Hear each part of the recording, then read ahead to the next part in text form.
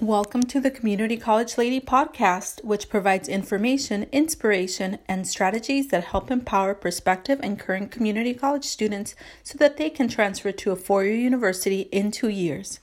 Hi, y'all. Thanks for listening. I'm Elizabeth Flores, the Community College Lady, and today I want to talk about using the gaps. So I'm talking about 15-minute gaps or 15-minute increments of time. So here's the deal. We have, or as students, I suppose, we have this opportunity that I feel is overlooked and missed out on so often. So sometimes you have this amount of time between classes that seems kind of useless, right? Like you've ate and you've rested and you have like 15 minutes left to go and you're kind of like, okay, I'm here, I'm waiting, like what to do.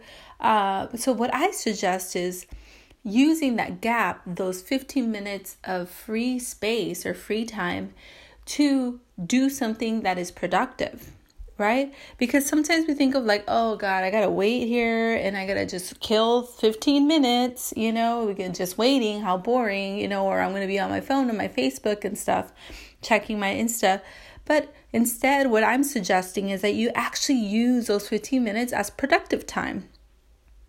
These spaces can be ideal places to cram in and get done quick assignments that you maybe otherwise would take longer on because you have more time to invest in them. You know what I mean? So, for example, you can write an online post, you can start the introduction to an essay, or you can pay a bill if you need to. These 15 minutes will allow you that time so that you can log on to an account and look, at your account, pay for it if you need to do something personal.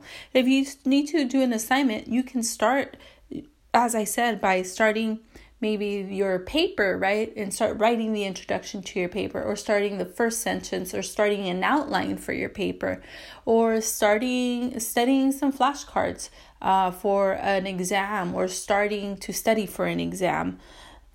Things like that, things that you can kind of cram in or fit in within a 15-minute time span.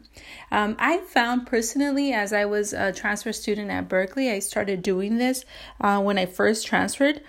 Because one of my professors talked about that in one of the transfer transition courses. And I was like, 15 minutes, really?